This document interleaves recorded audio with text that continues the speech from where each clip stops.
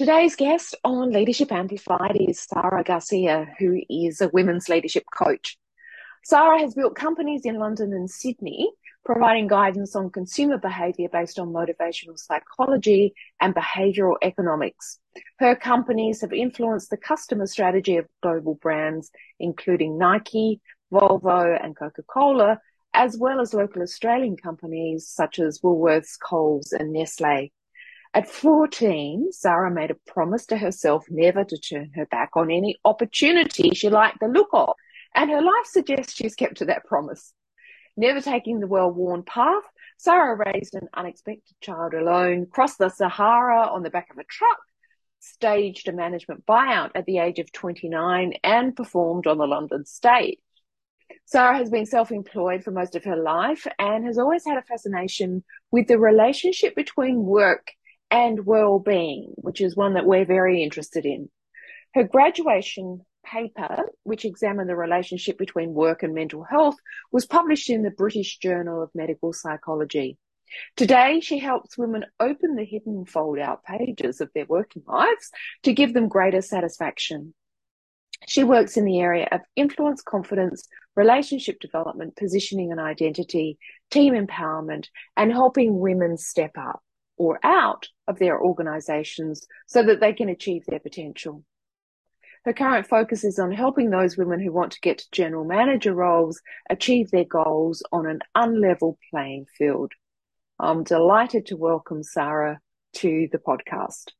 Okay, Sara, thank you so much for taking the time to join me today. I'm really looking forward to the conversation that we are going to have. So let's find out about you, your background and your experience. You've had some amazing experiences working in and for organisations as well as running your own businesses. So tell us the Sara Garcia story.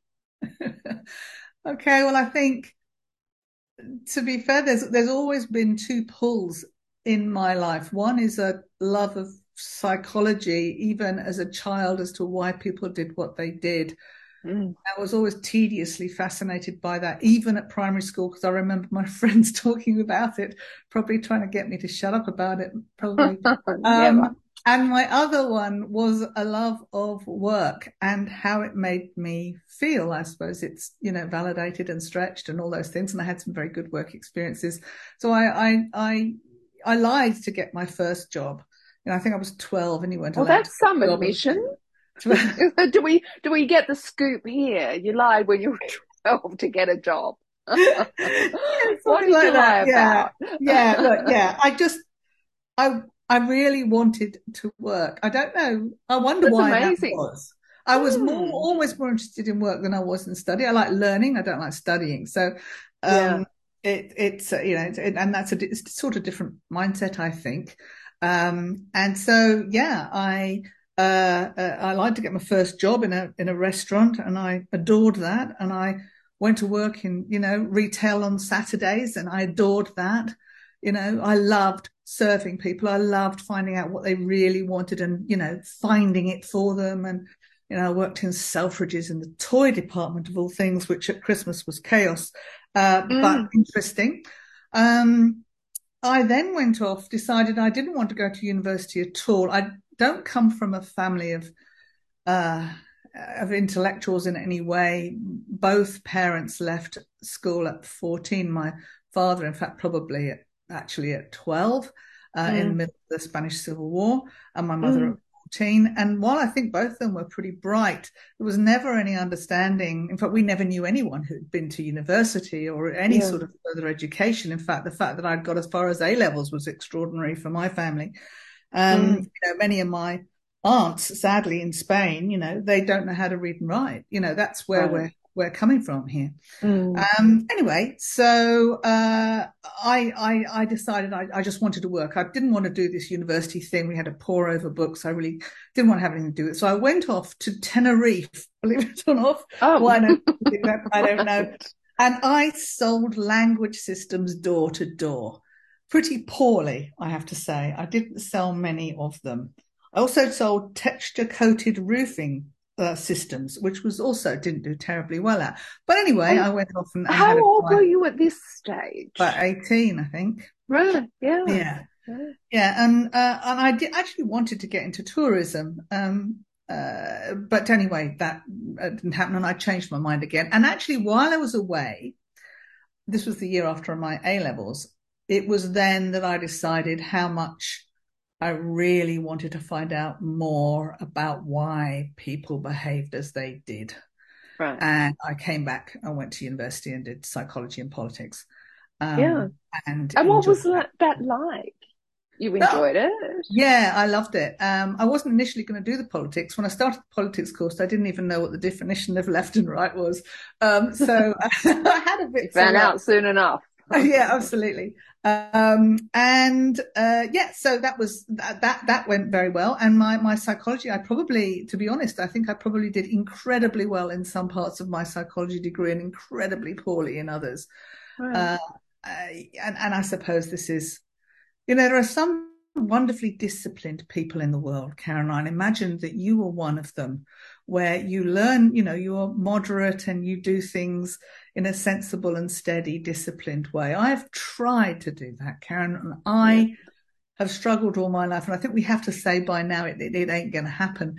And likewise, you could see that right back then where some things I probably got firsts in and parts of the psychology degree I probably failed. But anyway, I got through with the parts that interested me most. So Yeah, that was good. yeah. And I But I went off. also think I think it's really interesting that you say that because I do think that I mean the education system favors people who are more prepared to be a bit dull and disciplined.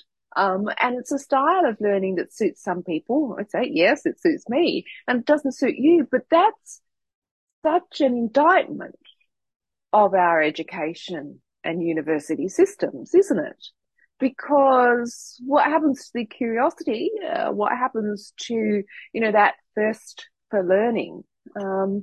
Well, yeah, you could say maybe it doesn't need to be challenged. Maybe that's just a dull and disciplined person saying it needs to be challenged in some way. But, there needs to be that openness and that ability for all sorts of people to be able to learn in ways that make sense to them. Yeah, there does need to be. And I think there also needs to be an appreciation amongst coaches like us that what works for naturally disciplined people doesn't actually work for people who have a undisciplined person, people like myself. It's not. So it's like thin people advising fat people how to go on a diet. You should never take advice from, if you're a fatter person and you want to lose weight, don't take advice from a thin person. They're not facing the challenges, never had, and couldn't even imagine the challenges that you face. So, whereas so in coaching, if I'm coaching on process, which I do a bit of, I do sort of left brain, right brain stuff, anything that will get people to where they want to go. It's important for me to understand whether people are, happily, disciplined and it's about that sort of thing, or whether that's going to bore them to death in 2 days' time, the whole thing's going to fall over. So how are we going to get that, stimulation in there to keep them going? It's a different thing. And, in a way, I suppose I'm fortunate because I know that that's the case. And if my process bores me, it's going to bore them. So, I say to people, if you're not very disciplined, come to me because I'm not either. But I've managed to find some hacks for myself, and those hacks, I am working at them, but I constantly work at them. I constantly work at how can I develop habits, because habits are so powerful and you don't have to think about things anymore if it's habitual, and I believe that there is some evidence that actually it's even the case that it's harder for people, for example, like me to develop habits than it is for people like you to develop habits. So even those really nice, strong things you can lean on take a lot longer for people like me to develop, which means we've just got to keep working at it. Yeah. So people like you aren't undisciplined. We listen to this conversation that, there is such a pejorative cast using undisciplined. I don't know what another word. What's the word? You don't know. I don't know, spontaneous, flexible. Don't know. Yeah. There's that dimension on those 5 personality traits thing. the openness to ideas It and, is. Yeah. that sort of thing, which, I mean, not to say that, neither of us are trying to be pejorative here, not to say that you're not able to take on new ideas, but that if you're very open to new ideas, you might go running around after them. And it's that shiny thing syndrome, we're all magpies running around trying to find shiny things and trying to tell ourselves, yes, we'll look at that tomorrow, not today. Yeah. Okay, so off to university, loving it, doing great. Yes. What came next? What came next? I actually, at the end of my university, Margaret Thatcher was in power, and that's not the side of politics I really support, particularly as my university was in a very working class area where there were mines and everything was shutting down, and it was very different from the suburban life that I've been used to in London, but it opened my eyes hugely to how powerless these people were. And I was blown away by it, to be honest, and became a little bit politicized, it has to be said. Now, one of the things that Margaret Thatcher was saying was that this new thing she was doing, or the government was doing, was it was called the Youth Opportunities Scheme. And I'm sure that there's been 1,000 of these since that time, where at times of very large unemployment, you put young people into jobs like for free to give them supposed training, but they may or may not get it. And she was saying it makes people feel like they've got a real job or they're on an apprenticeship, which they were also cutting back on. So I decided to do a study on how people felt on neuroticism and depression amongst the employed, the unemployed, apprenticeships and youth opportunity scheme. And, surprise, surprise, apprenticeships came close to real employment, and youth opportunity scheme was really no better for anybody mentally than being unemployed. So that got published. That was very nice. Thanks to my tutor who helped me publish that. So that was lovely. And a surprise. And then I went into qualitative research, which is, about motivational psychology and understanding how consumers work so that you can help organizations sell them more stuff, frankly. It's about developing brands. It's about changing behavior. It's about capturing markets. It's about advertising. And I kind of went from strength to strength there. I really felt I'd found my home. And it was there that I went into advertising for a while, which I adored, particularly the finding out what makes people tick that should be at the core of every great ad. But I didn't like the politics. Of advertising agencies or of advertising itself? Advertising agencies. Didn't like the politics of that. The better I did, the more letters that were written to the board about how well I was doing, the more I was demoted. And so I really didn't like that very much. Yes. So I went, with my independent streak, I went, oh, sod that. And I left. And I didn't have a job to go to and I had a mortgage to pay and whatever. I got a lodger in to try and help me. Then got recruited into a company to be the MD there, and then we did a management buyout, which was good. And before I knew it, we were working for people across the world. I was doing focus groups on Jamaican beaches, which was probably the highlight of my career. Absolutely. I don't care anybody who's met so and so and done. So I've done focus groups with Jamaicans on Jamaican beaches. So there you go. And it was lovely. And worked with some really smart people, learned so much from my clients, managed to, what should I say? I'm tempted to say raise teams. That's very maternal, isn't it? But it was that empower people who then, went off to do wonderful things in their own lives, which was lovely, and enjoy the variety of people. And I came over here and did the same sort of stuff here. And then, after a few years, I thought, this is what I want to do. So I started doing this and helping women move forward. I'd seen, it's really interesting, how when you're running a business, how the men put themselves forward and the women do far less so. And even when I've tried to promote the women, I've had as many knockbacks as I have had acceptances, whereas the men kind of bashing on the door going, when's my promotion? So, even when you're trying to help, it's hard to do so. Yeah. So tell us what's the thread then that connected you? You've had experience working in advertising agencies, too political, didn't like it, got out. You were then MD and running an organization, Yep. in a way that you thought was the right way to run it, and then moving into, I guess, focusing on a part of that in a much more specific way. So what's your magic in all of that, and what's the thing that I guess has been the real thread through those experiences? Understanding people, Yeah, um, and a what they desire to. need. Yeah. Yeah, a desire to, a fascination with, a a compulsion to find points of empathy, I think. Mm, yeah. You know, I need to understand what's happening with people. And it's the same thing that my childhood friends commented on. I know this sounds really silly, but it did actually happen. I just love to find the center of people and sit with it and help them go where they're going. And I think I've always wanted to do that. And the fact that my two loves, business and psychology, come together here, it was always bound. I could make this about life coaching. Yeah. And surely it touches on it from time to time, but it's never going to fascinate me as much as business coaching, that relationship between you as an individual and what work can do for you. It doesn't have to, you can do it in any other way. I'm not saying it's the only way to do it, but Mm, it gives you those challenges. It gives you that learning. It helps you expand. It helps you grow. And, can give you that sense of satisfaction. Obviously, I know there'll be loads of people listening going, yeah, work doesn't have to do that. I just want to go and get paid and go home. Fine, super yeah. duper.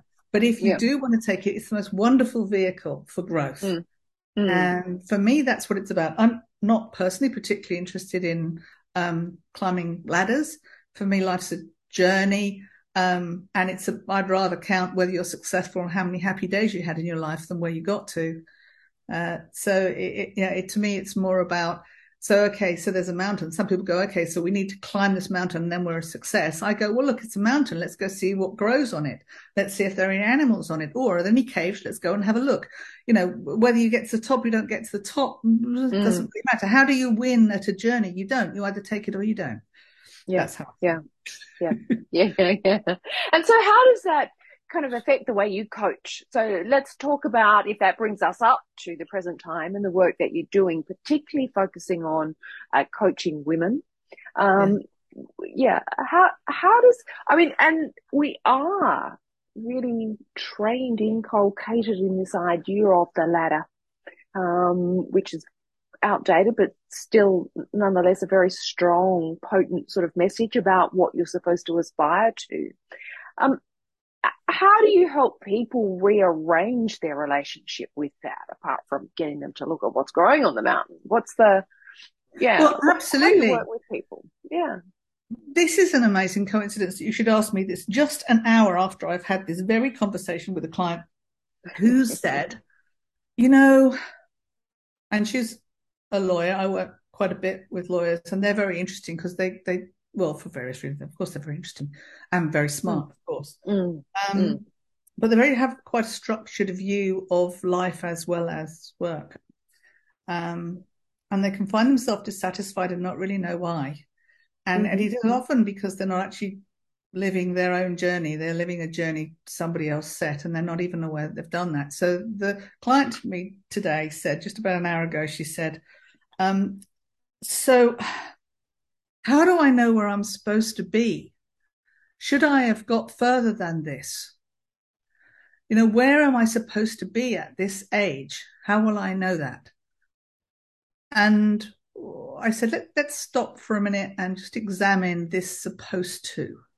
mm, And let's take this supposed to away and just put it to one side and say, what do you want to do with your years? What do you want to do? If you want to be exactly where you are now for the rest of your life, it's absolutely great. If that's what you want to do, that's what you should do. That's the only shoulds you should accept, is shoulds that come from you. mm, It's the idea that you have a choice a conscious choice. And I know that many of us feel we don't, and many women don't feel they don't. They feel that society imposes an awful lot on them. Without a doubt, it does. But we still have some choices. And I'd like to encourage women to consider that. They're not put in this place by society. They've accepted that they are in this place in society.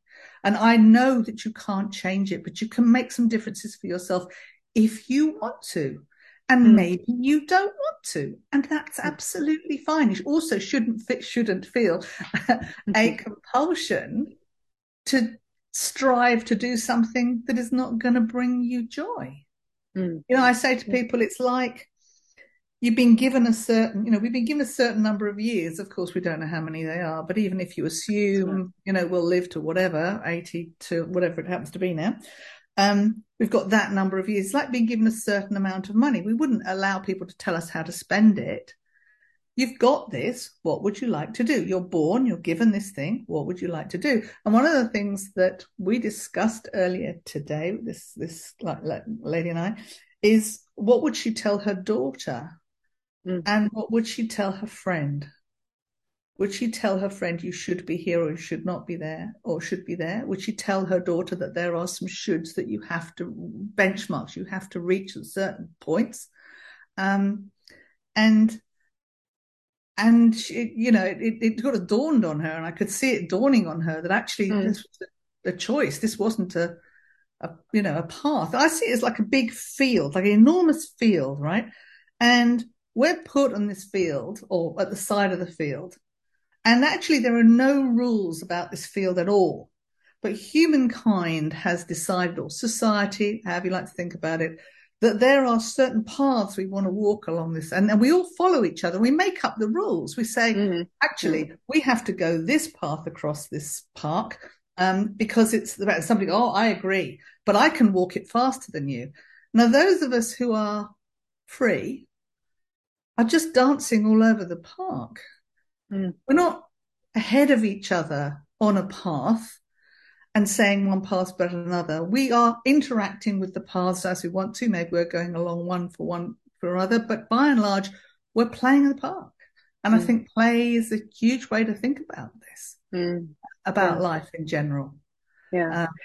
It's certainly an interesting one for, executives, people who are focused on their career in some way, shape or form. And I think high achievers, and I know you do some work around perfectionism, and those sorts of things seem to come with particular, shoulds and, comparisons and a degree of competitiveness that's not always helpful. But I would say, Sarah, some of those tracks on the field kind of, there's like goat tracks or paths that people keep following. And so what happens is that there is a noticeable, verifiable track there. Yep. And so it seems like, if there's a track there, that's the way to go. So what do you do about helping people kind of, apart from the play thing, what else can you do to help people think about those paths in different ways? Well, some of the work I do is about helping people step up. Other work I do is helping people step out if they want to. And one of the ways first is to shine the light on that there is a choice. Yeah. And that's the first thing, is that you have a choice to be on this path. If you'd like to be on this path, it's great, go on the path. If you want to strive to be at the front of the queue of the people on this path, great, do that. So it's about conscious living. So the first thing is that conscious choice? Is it really the path for you? Is it giving you joy? Do you want to do that? And I think that is the first thing. And one of the things I do, I particularly work actually with women in their 50s. And it's quite interesting because they have come to know some things about themselves. And also there are some things that they haven't discovered, but when they actually look at it, they discover. And by the work we do, we discover whether people actually want to be on that path or not.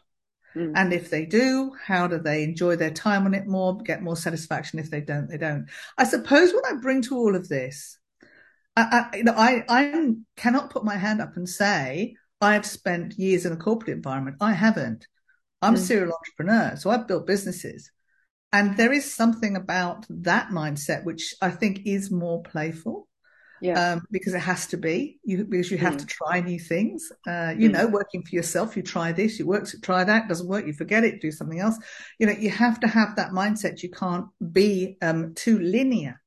But I suppose what I bring to corporate women is the perspective that you could go off the path and come back on it, or you have more choices than you think you are. You're not bound in the way. You have more freedom than you think. You are more empowered than you think, not just in a linear way.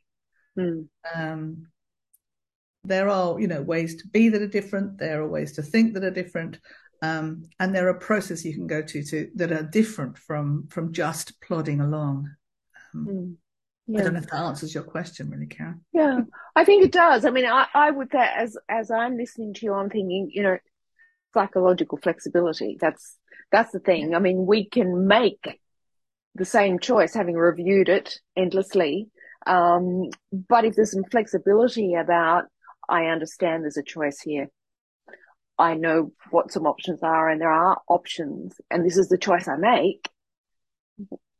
I think, that's very different than blindly or helplessly feeling that I must make a particular choice because the system says so, or that's the one that's on the playing field. And I think that makes all the difference to absolutely. Yeah, all sorts of things. Yeah. So let's talk about, women. And you say, often, women don't put themselves forward. That was the research that kicked around, still is kicking around. I think that McKinsey's made a bit famous in one of their women's reports. Women have to be at least 100% certain that they're going to make it before they'll put themselves forward. And men think, I'm 60% there. Who's going to worry about the 40%? So I'll have a go at that. What are you doing about that in the work that you're doing? Okay. So the first thing to say is that we see this through every part of business, right down to Zoom calls, for example. Women feeling, given the statistics around women feeling much less confident on the Zoom calls, not able to get a word in edgeways, the fact that, men are getting more of the conversation, the fact that I get so many women saying, I don't know what to do with those interruptions when I'm interrupted. So, you have all of those sorts of things.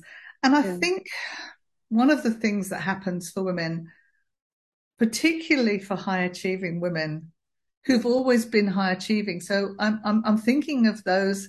I'm thinking of the head girls at the grammar schools, and this is as I was growing up, so it's a different world, I suppose. But and they did all their homework on time. It was always neat, and they did everything perfect, and they got A's. And if they got B pluses, they weren't very happy. And they were good girls. And there is this whole good girl thing, but the good girl thing only takes you so far in business. And I think it takes you just about as far as head of department. And one of the things I'm working on with women at the moment is how to get them to GM, because I think the rules are different. I think it's a different step. And you have to look around to say, okay, what is driving decision making in the business? And do I want to, and can I do any of those things that will put me in the reckoning for those positions? But doing your job really well is nowhere near enough. I was talking with the head of HR at the Combank, and she said that was one of the lessons she learned years ago. She said that she was pulled aside once and said, look, you're doing a really good job, but we have to tell you, if you're thinking of moving forward from where you are now, you really are going to have to start to build relationships outside of where you're operating now, not just hoping that your work will speak for itself. And she said that was the biggest thing that she would tell women right now, is that you need to start networking or talk. I hate that word. Isn't it a horrible word? Forming relationships, being useful with, talking to, discussing ideas with people above you rather than just in your teams. I think there is that a bit of a mother hen thing that happens sometimes. I'm sorry if that sounds sexist. I've seen it. I'm looking, I'm talking from experience about how people talk about their teams, and also how small business owners women's business owners talk about their teams. They want to protect them, they want to sort out problems for them. They want to look downwards and be very caring.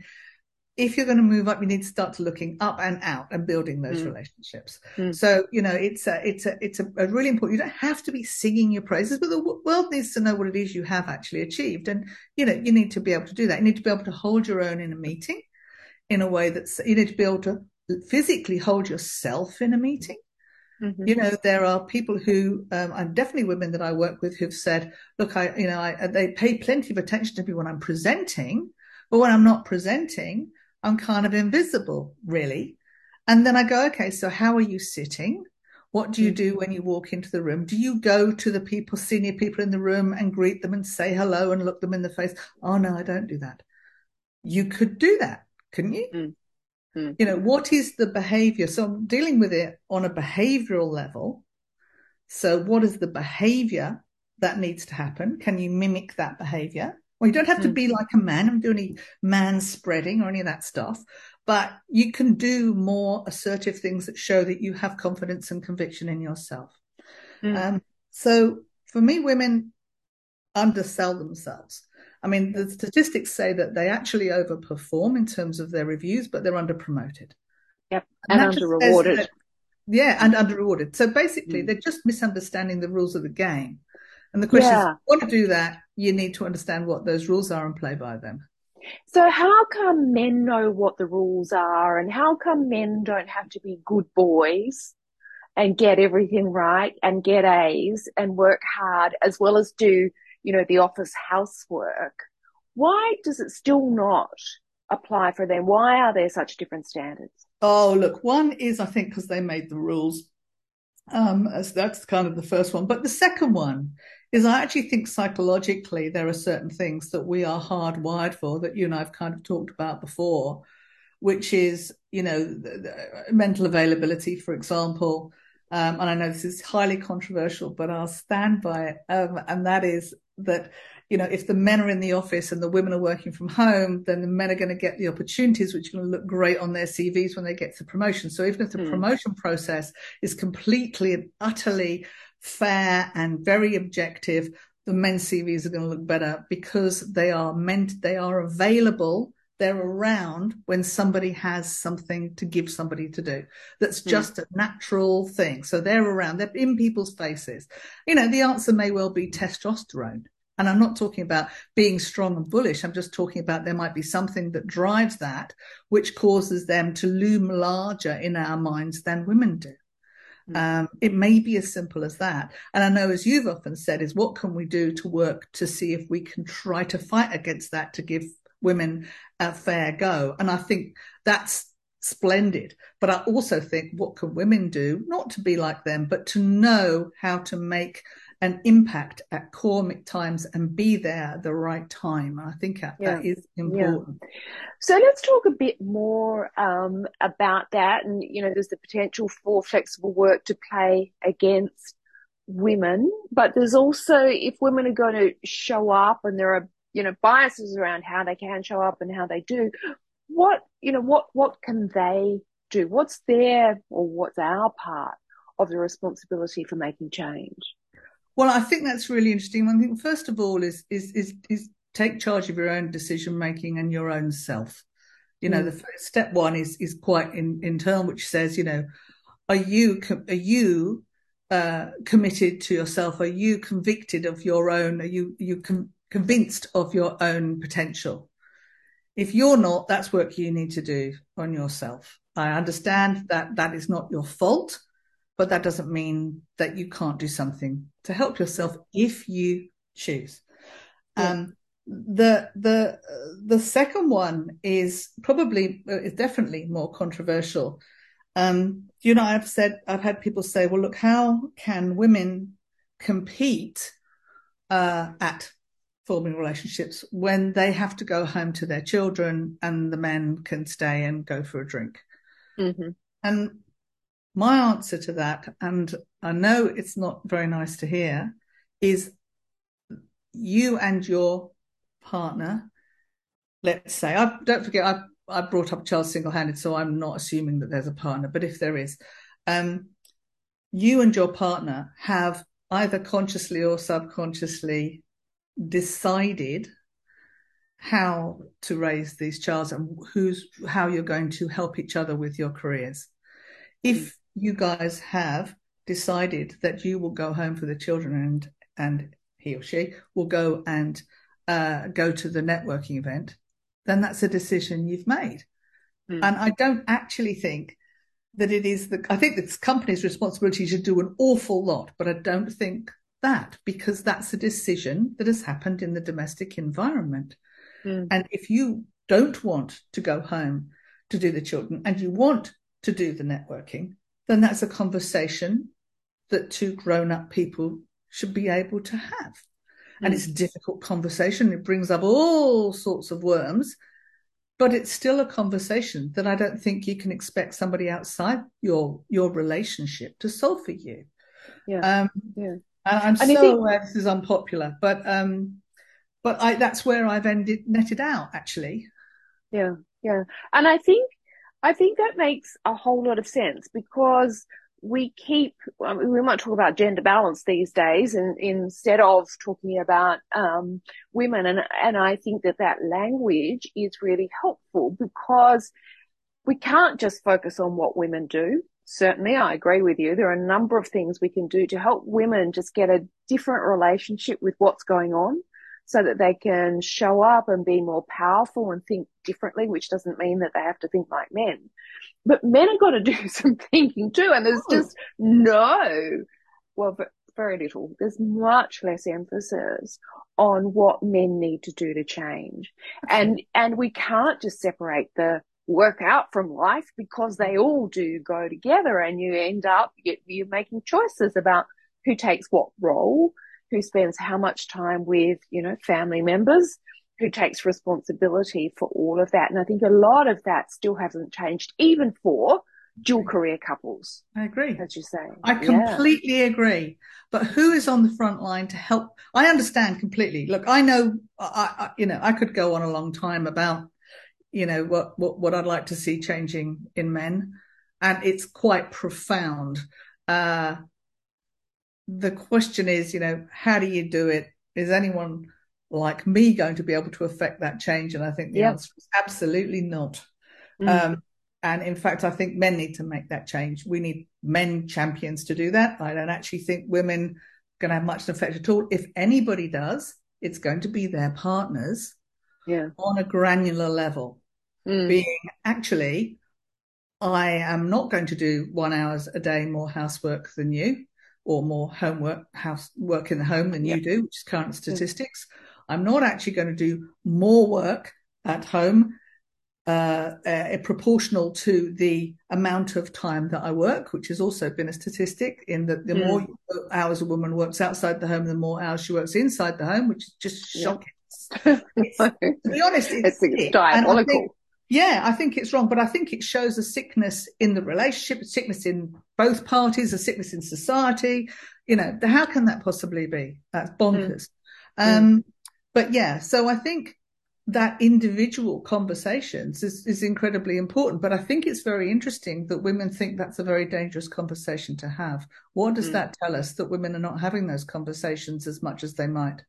I know a number of women who wouldn't dream of having that conversation because of what might come up. And I think, gosh, so that is your relationship, is it? And I mean, I'm not preaching. I'm going, look at where we are. Look at where we are. Yeah. I think that's the damned if you do, doomed if you don't dilemma that I think does exist. That certainly we see a lot of that at work. Should I put my hand up? I put my hand up. I'm seen as aggressive. I'm pushing forward, and I shouldn't be there, and I'm not meant to be there. But if I sit back and wait, I'm doomed. Good girl, never get anywhere. So, and I think that plays out as much at home as well. Yeah, I agree. But I think it's interesting that that conversation brings about fear of rejection, fear of aggression, fear of confirmation that indeed their careers and their growth is not as important. All sorts of fear in there. And I before I started this work, I don't think I would have guessed that's what the block is for some people. Yeah. And I agree with you. And I think if we think about now, we are here in 2022, and you think that these things still play out so strongly, that I wouldn't have predicted either. No. So we've talked somewhat about what women can do, and there's absolutely an important role. We're perhaps not going to talk about what men can do, but hopefully there are more and more men who are prepared to think about the system and the role they play in the system and what they can do to shift the system, because that's pretty fundamental to making real change and helping it stick. But organisations, what can they do, Sara? What are three things that organisations ought to be able to do that's not about lip service, that's actually real, in order to support? And this is how I see it. It's about supporting real talent to rise or to be allowed to rise in organisations.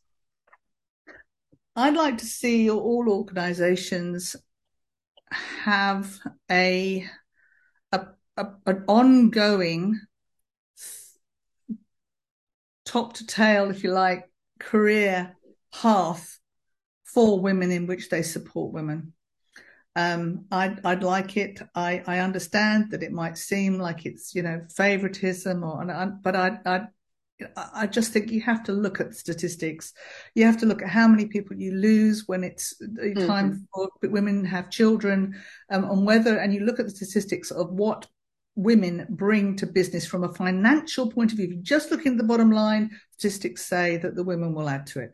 So, everything tells us that it is a resource worth investing in, and that therefore they work with women to find out obviously what works best, but also to tailor those programs from top to tail, from one end to bottom to top of the organization.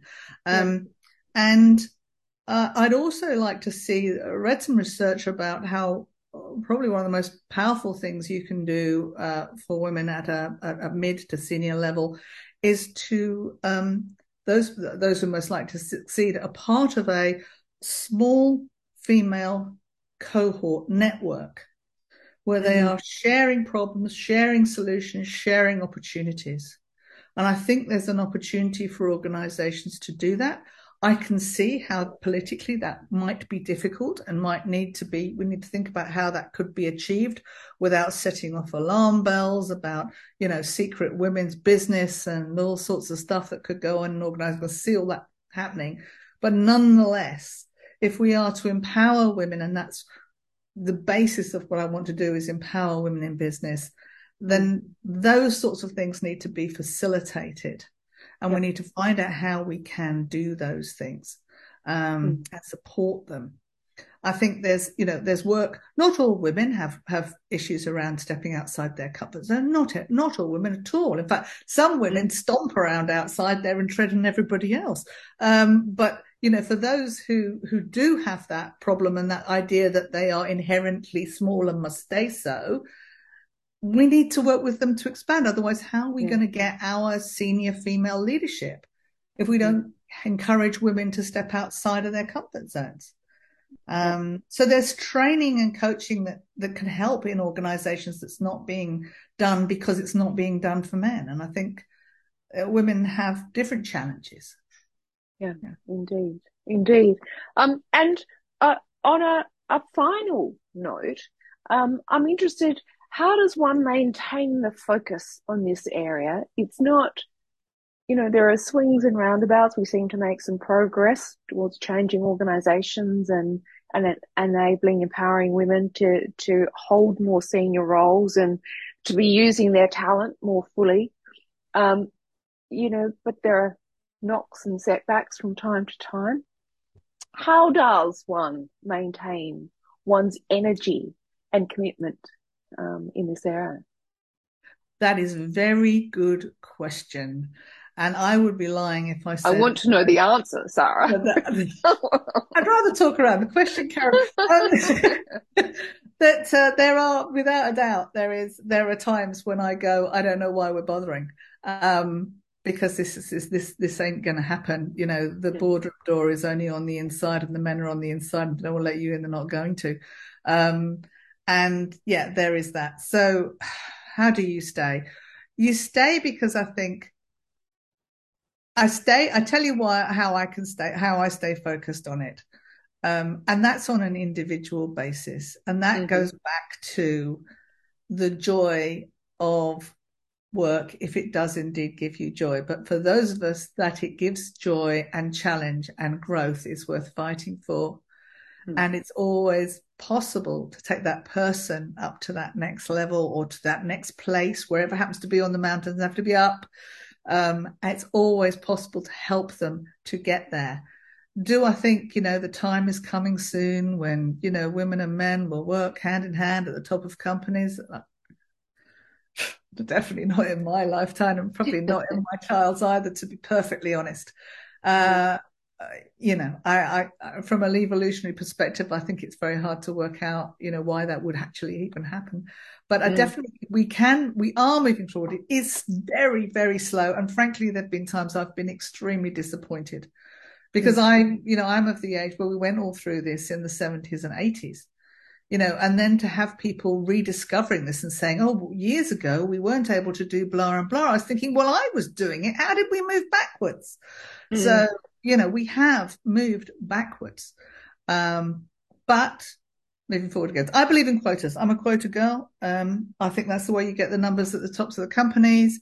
I don't believe that men are inherently better qualified than women. I believe that we need to change the way we think about what leadership is, and therefore that will help in every way. And statistics show that will help the business financially too.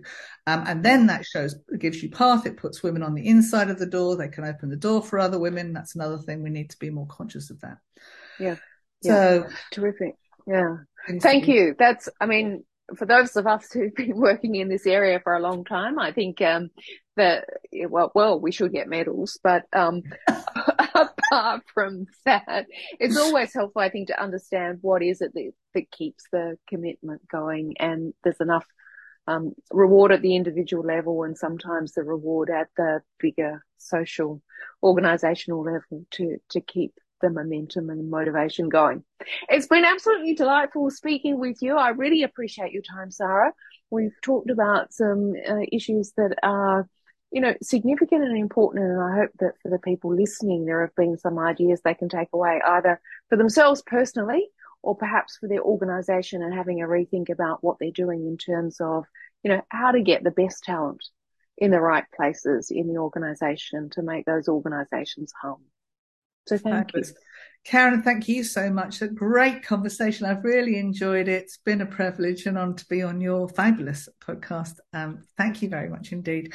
And see you again soon. Yeah, great. Thanks, Sara. Bye. Bye.